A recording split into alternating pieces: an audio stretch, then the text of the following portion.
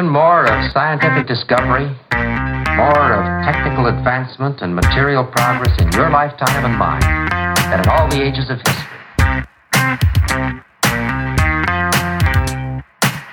Hi everyone, and welcome to this special bonus episode of the Recruiting Future podcast. Back in April, I ran a live podcast conference on the future of talent acquisition in partnership with the team at TA Tech. We had 10 excellent speakers across 5 topic sessions, and I'm delighted to be able to bring you the content as a series of podcasts. I've released these every Friday for the last few weeks, and I really hope you've been enjoying them.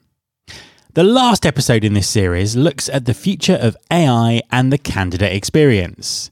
This is a very wide-ranging topic, and I was delighted to have 2 guests who come at it from very different angles. Diane Serko, VP of US Talent Acquisition at Siemens, and James Saunders, CEO of Attrax. You'll also hear briefly from Peter Weddle from TA Tech at the end as we bring the event to a close.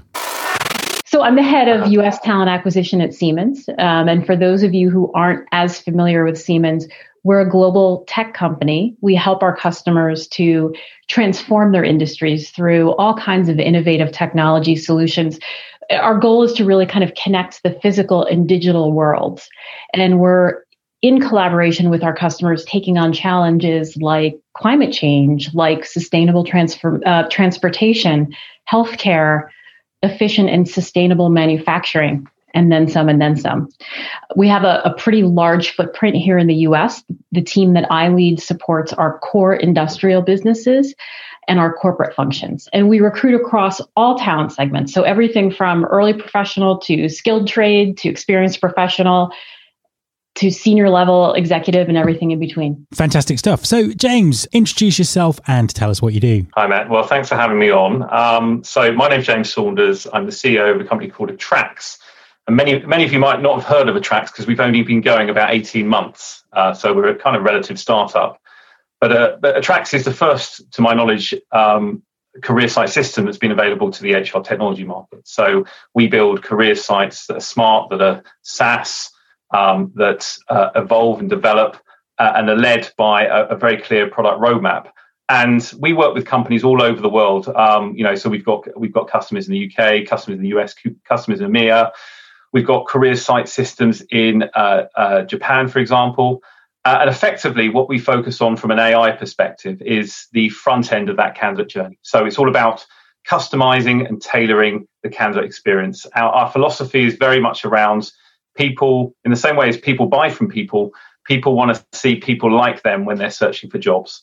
And that's how we utilize and harness our technology to enable that to happen. Just to clarify, because people may not have come across the term before, but what's the difference between a career site and a career site system? Okay, so the career site has been around for 20 years, since the dawn of the internet. And most talent attraction professionals, and maybe Diane, you might correct me here if I'm wrong, but they tend to see it as a bit of a burden because it's a thing you have to do every 2 to 3 years because it's constantly out of date. So typically, you'd go to a creative vendor and they would give you a proposal and you'd spec something out and it'd all be very creative led. By the time the whole thing goes live in, say, 18 months or so, it's actually out of date and you have to do the whole thing again in 2 or 3 years. So ours is a career site system. It's a piece of the HR technology tech stack in the same way as the ATS is. You wouldn't go with a specification to a software vendor and say, I'd like an ATS that does this. You'd be led by the software vendor. And in exactly the same way, the career site system fits into the tech stack like that and obviously integrates with employer brand and ATS and things like that. So think career site as a system, not as a creative project that you have to redo every couple of years. Cool, thank you. And I thought it was kind of worth clarifying that because I know it's something that not everyone has necessarily come across before. So AI and candidate experience, it's a really big topic. And again, I want to kind of start with a bit of context and find out a bit more about really kind of how it affects your businesses. So it's starting with Diane, tell us about your strategy at Siemens. What work are you doing on AI and candidate experience? Yeah, the timing of this discussion it's funny because right now at Siemens, we're thinking about how AI can really create opportunities for us to completely reimagine not only the candidate experience, but actually the experience throughout the entire talent lifecycle for both external talent as well as internal talent, existing employees here at Siemens. So not only are we looking at, the things that everybody's looking at right now, better ways to proactively match talent to jobs, right? Both internal and external talent, and to help those candidates engage with those opportunities.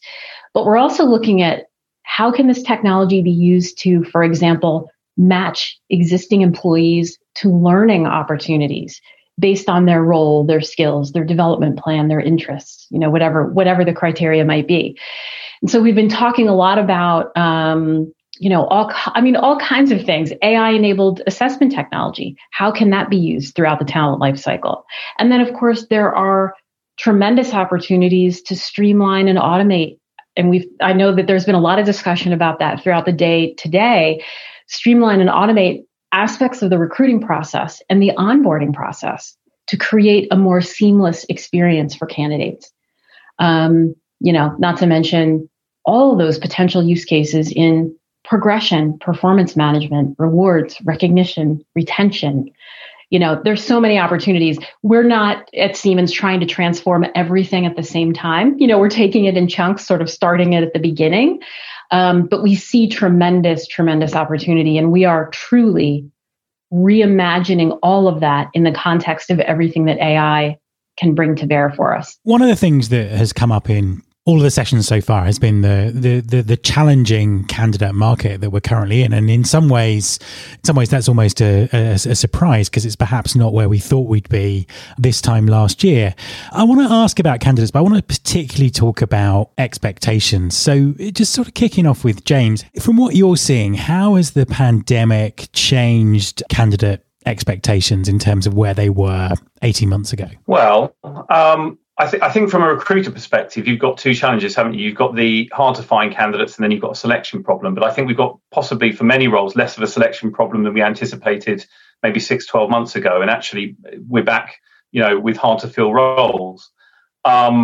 I think from a candidate perspective, you've got to look at stuff that would have happened anyway, before the pandemic. There's an influx of millennials coming through into middle and senior management positions, and their expectations are simply rather different to previous generations. But if you look at the parallels between on digital recruitment and e-retail, there's something people have been speaking about for several years. Certainly, the generation coming through spends a lot more time researching who they're going to work with, and wanting that sort of social proofing and things like that. So, what that's led to is, from a career site perspective, is much bigger career sites which include a lot more content that's much more sophisticated than jobs content. So what I'm talking about there is video content, social content, blog content, white papers, the whole thing. So that you get on a sophisticated career site, you might get 80-90% of your content to be non-job space. Okay, so from that perspective, there the parallels between e-retail and recruitment kind of end, don't they? Because if you go onto Amazon, it's all about products. But there's not actually that much content beyond that, and the reviews and things like that. So the expectations of candidates have changed, and I believe that the candidates are more willing to engage with brands earlier in the process than they've ever been. Okay, so what I mean by that is that 80% of job seekers are passive. Many of those candidates are actually engaging with their brands, with the career sites. Far longer than previously, in terms of far earlier rather in the job seeking process than they'd ever done before. So really, it's about this courtship. It's about providing information that's not hard sell about a specific brand to a candidate. But of course, there are big brands have lots of different roles to fill, lots of different types of candidates. And even within a single role, there are different types of candidate. If you're a 20-year-old programmer, you can have different expectations to a 35-year-old programmer. And the whole principle of using and leveraging AI is that you can use this technology to customize and personalize that candidate experience so that it's meaningful for the actual candidate. And that actually is good for the candidate, but it's great also for the brand because it improves the employer brand, it improves the perception of the candidate of the employer. But secondly, it improves the conversion rate longer term. So even if you've got a long 3-6 month courtship with a candidate, where they're interacting with your content on the career site, that sort of thing, you're going to have a much better chance of converting that candidate. And in the global war for talent, everybody wants that. So it's a very much different. It's almost, it's very much the opposite of a job board sort of transactional way of dealing with things. And, it's been predicted for a few years. And I think possibly the pandemic has actually sped up that process. And Diane, what's your kind of experience in terms of changing candidate expectations as they kind of move through the funnel? Yeah, it's hard to keep up with lately. And to James's point, I think most of us in the talent, HR, talent acquisition space, we already knew that the pandemic would drive major changes in the future workforce and in candidate expectations, right? And a lot of, especially larger organizations, have been preparing for that, right? For the last several months, rethinking their work culture, so on and so forth.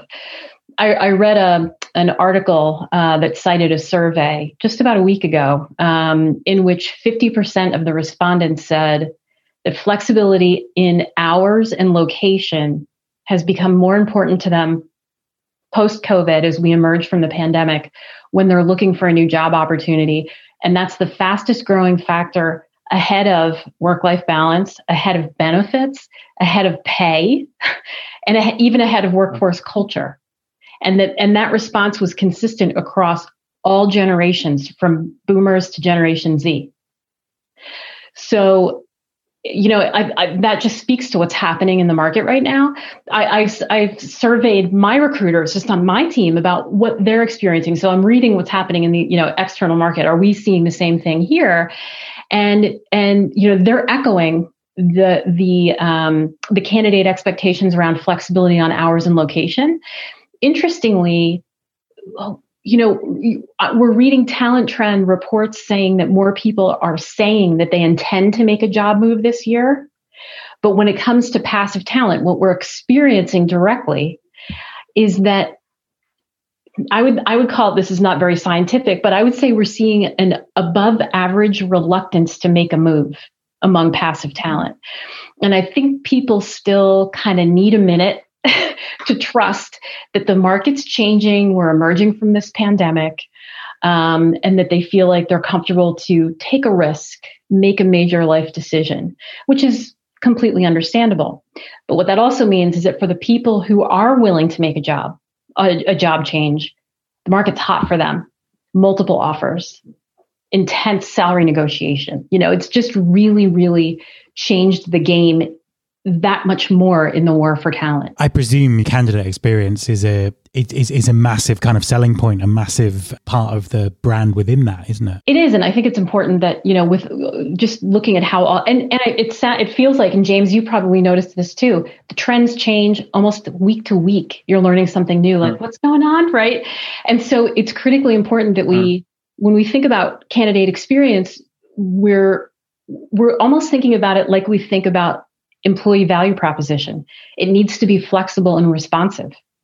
It's not just a static thing. Like we define what it is and that's what it is. It's not like that anymore. Yeah, no, absolutely. Absolutely. It's such a fascinating time. And I think what's really interesting is, we've been talking about the candidate experience at conferences and events and in meetings for at least a decade, if not longer. But it does really feel like we're at a kind of an inflection point in terms of increasing candidate expectations, but also increasing sophistication in terms of technology. So my next question is really about that. We've also talked about automation kind of a lot already today, but I mean, how does automation and AI actually work with humans in terms of delivering a great candidate experience? James, what are your thoughts? Well, I think, listen, if it's not good for the candidate, it's not good for anyone, is it? So people are worried about the machines taking over and so forth, and with it, again, going back to retail, I think when you've got a cold hard product, then you can automate everything a little bit more easily, because a camera is just a camera, isn't it? But when you're talking about a human being that doesn't react in the same way as a camera, for example, then you have to that human input always has to be there. bots are hot at the moment, aren't they? Everybody wants a bot on their career site. Everybody wants because that seems to be a great way of improving candidate experience and also of automating stuff which takes time and effort in recruitment teams. But I think we're kind of going through this transition period where it's kind of a bot is kind of an interesting thing. Almost from a candidate perspective, it's one of these things we go, oh, right, these guys have got a bot. Yeah, I get that. Let's give it a test and stuff. But for me, if we're going a couple of years in the future, it's all about that becoming the norm because, if you're going to personalize that whole candidate experience to a candidate, and that's kind of what you were alluding to, Diane, I think what you're saying is that let's treat everybody a bit differently because people want to be treated a bit differently.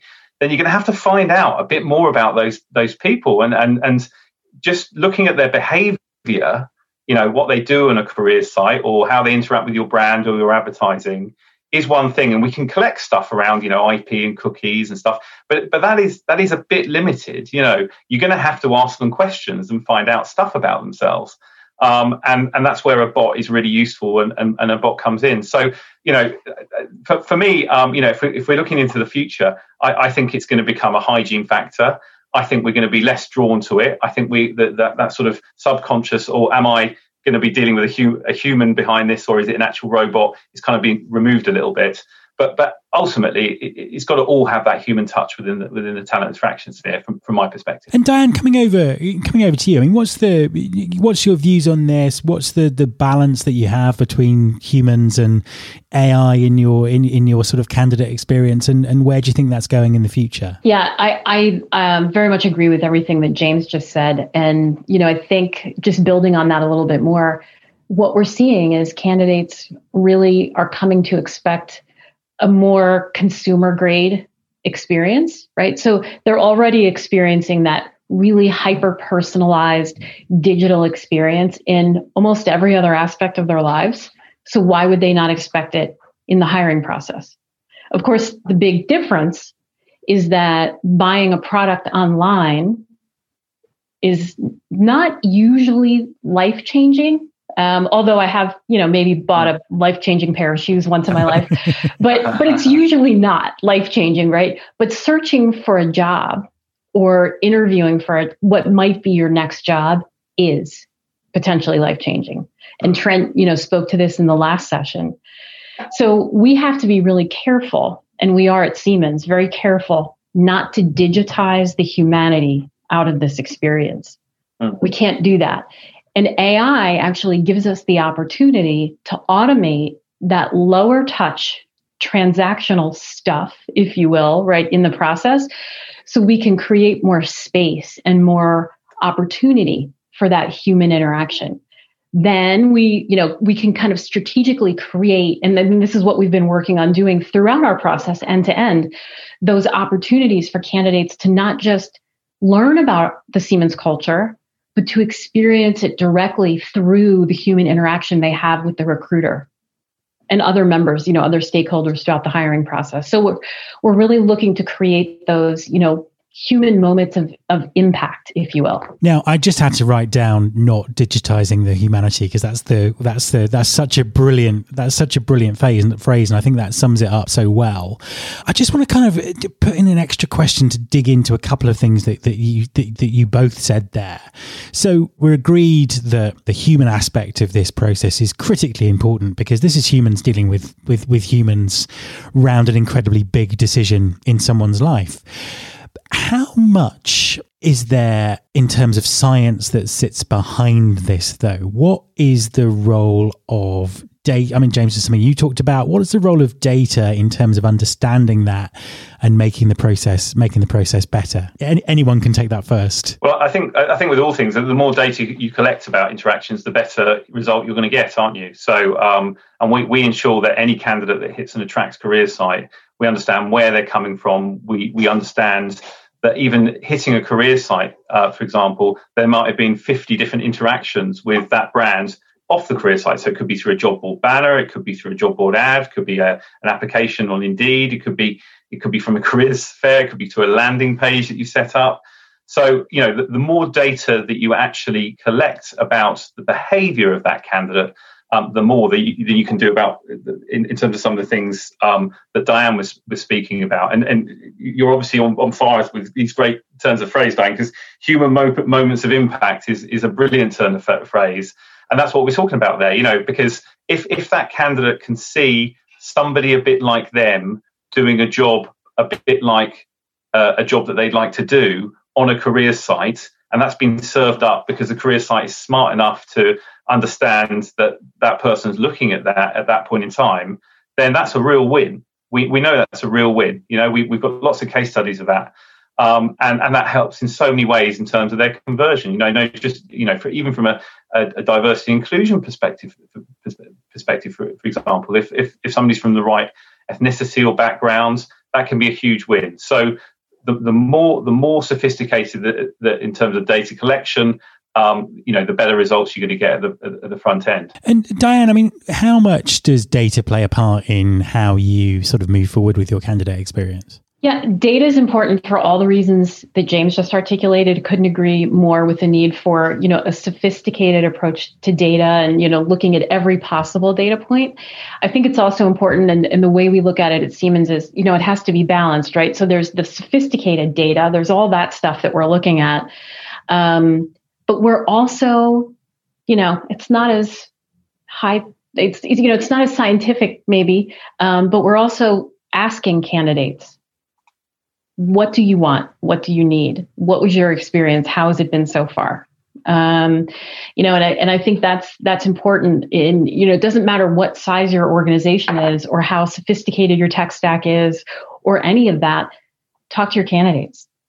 Ask them, survey them, candidate experience surveys, right? Look at that data and talk to them throughout the process. How's it been going so far?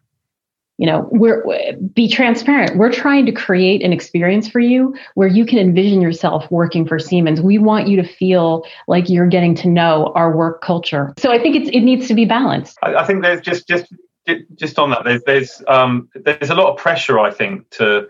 So I couldn't agree with more. You need that sort of analog approach as well, of course.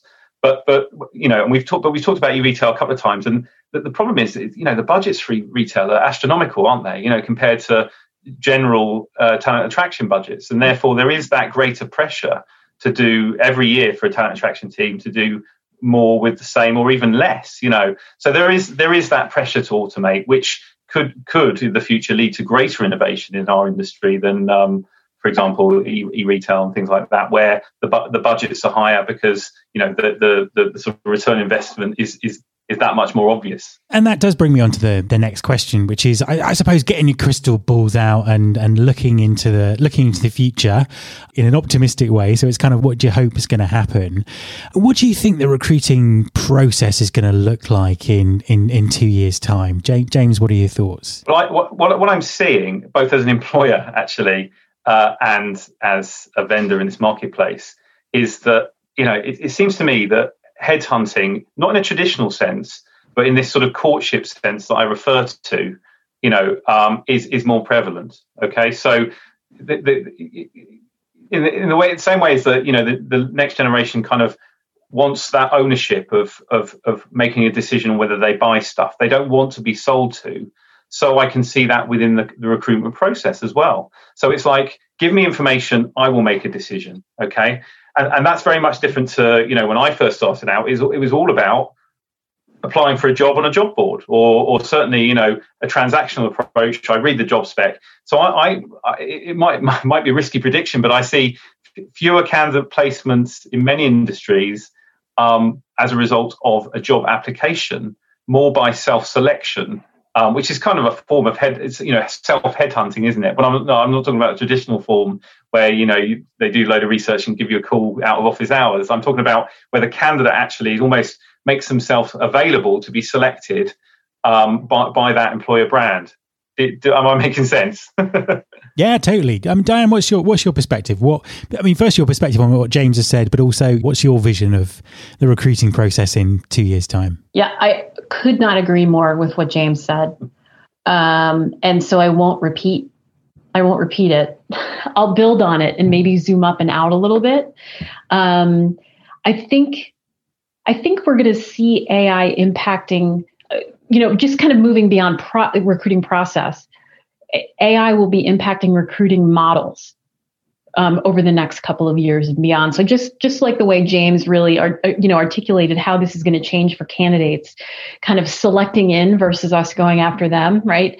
I think we're going to see, certainly in larger organizations with more robust TA functions, they're going to start automating more of the transactional aspects of TA, which is going to allow them to become more sophisticated in how they support critical talent segments. So they can, kind of ring fence those critical skills where we still have to do a lot of passive outreach, right?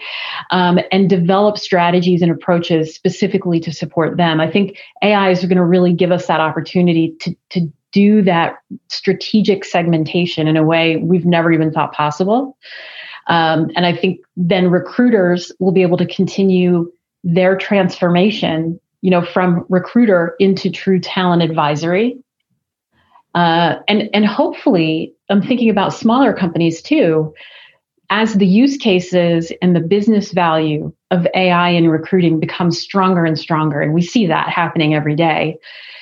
Hopefully smaller companies will be able to advance their business cases for investment in AI and start their transformational journeys, whatever that might look like for them. But regardless of how big or small an organization is or a TA function is, this rapid advancement in TA technology is happening. It's happening to all of us. And we all have an opportunity to leverage it to drive higher value for the businesses that we support in some way. So it's actually really exciting. Absolutely. And that leads nicely onto my last question. In fact, the last question of the entire event. So let's finish with some advice to the employers that are listening, or the employers who are going to listen to this in the future. So start with Diane. What's your one piece of advice to employers when it comes to designing the candidate experience of the future? What should they be focusing on first? Only one? All right, I'll try. I'll try. Actually, my first comment probably would have been that the importance of that human touch, right? Don't digitize humanity out of the process. That would be number one. But we already talked about that. So I'll give you another one instead. Maybe kind of related, and probably just as important as the human touch, the humanity in the process. And this might go without saying, but I think it's important to say it anyway. We have to ensure that the candidate experience is not only inclusive, right, from a diversity and inclusion perspective, but that we're creating really an authentic sense of belonging for our candidates, right? We need to give candidates an opportunity, like I mentioned earlier, to envision themselves as part of our work culture, to feel that out, right? So that they can make a decision as to whether they can add value to our culture and feel really good about it. But I think it's just so important that we put that diversity, equity, and inclusion lens on everything that we think about under the umbrella of candidate experience. In fact, maybe inclusion and candidate experience should be synonymous. Absolutely. James, your final thoughts. What's your one piece of advice? So I'm going to go down a rung to, because a lot of the stuff we talked about today is quite, it's big picture, it's expensive, but I think you need to do the basics really well.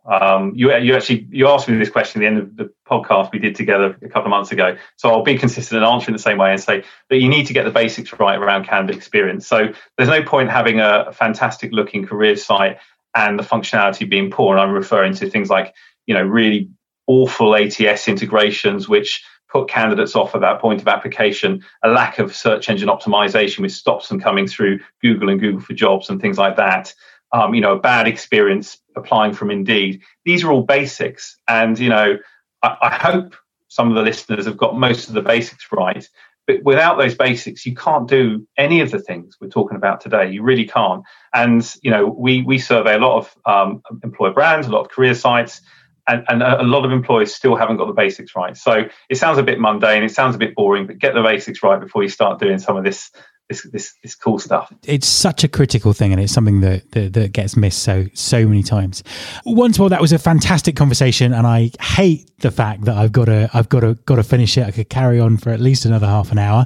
So, James and Diane, thank you so much for bringing your insights and experience to the conversation. And I'll ask you to turn your cameras and your mics off, and I will invite Peter back to the stage for one last time to help me wrap all of this up. Well, Matt, you've done all the heavy lifting, and it's been truly a remarkable experience. I've been following some of the commentary on social media about your interviews and discussions, and it's been universally not only positive, but really exciting about some of the insights and ideas that have been discussed. So kudos to you. Kudos to your 10 guests. They were terrific to a person. How would you like to close out our session? I would like to close out by asking you very quickly what your biggest takeaway's been from listening into, because we didn't really sort of talk about other than the titles of the discussions, I didn't really share with you what the content was going to be. So I'm interested to know what's your biggest takeaway from the 5 discussions that you've just heard. I think at a 50,000 foot level, what I heard was that there is a determination on the part of both employers and solution providers to get the technology opportunity right.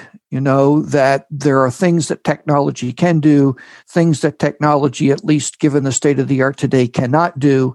And the key to success is to make sure that you understand the difference between the two and you focus on getting it right. I think if anything, there's a greater appetite to explore, to use Diane's phrase, to reimagine what talent acquisition might be like. And I think that will lead to even more exciting new ways to help candidates find the right employer and employers find the right candidates for their openings. My thanks to Diane and James, and also a huge thank you to everyone at TA Tech for organising the event. You can find all the episodes in this conference series on the Recruiting Future website at www.recruitingfuture.com. If you click on the Future Live category, you'll see all 5 episodes in this series. We'll also be running another live podcast conference towards the end of this year, so please get in touch if you want to get involved. You can subscribe to the Recruiting Future podcast in Apple Podcasts, on Spotify, or via your podcasting app of choice. Please also follow the show on Instagram. You can find us by searching for Recruiting Future. As I said, you can search all the past episodes at recruitingfuture.com. On that site, you can also subscribe to the mailing list to get the inside track about everything that's coming up on the show. Thanks very much for listening. I'll be back next time, and I hope you'll join me.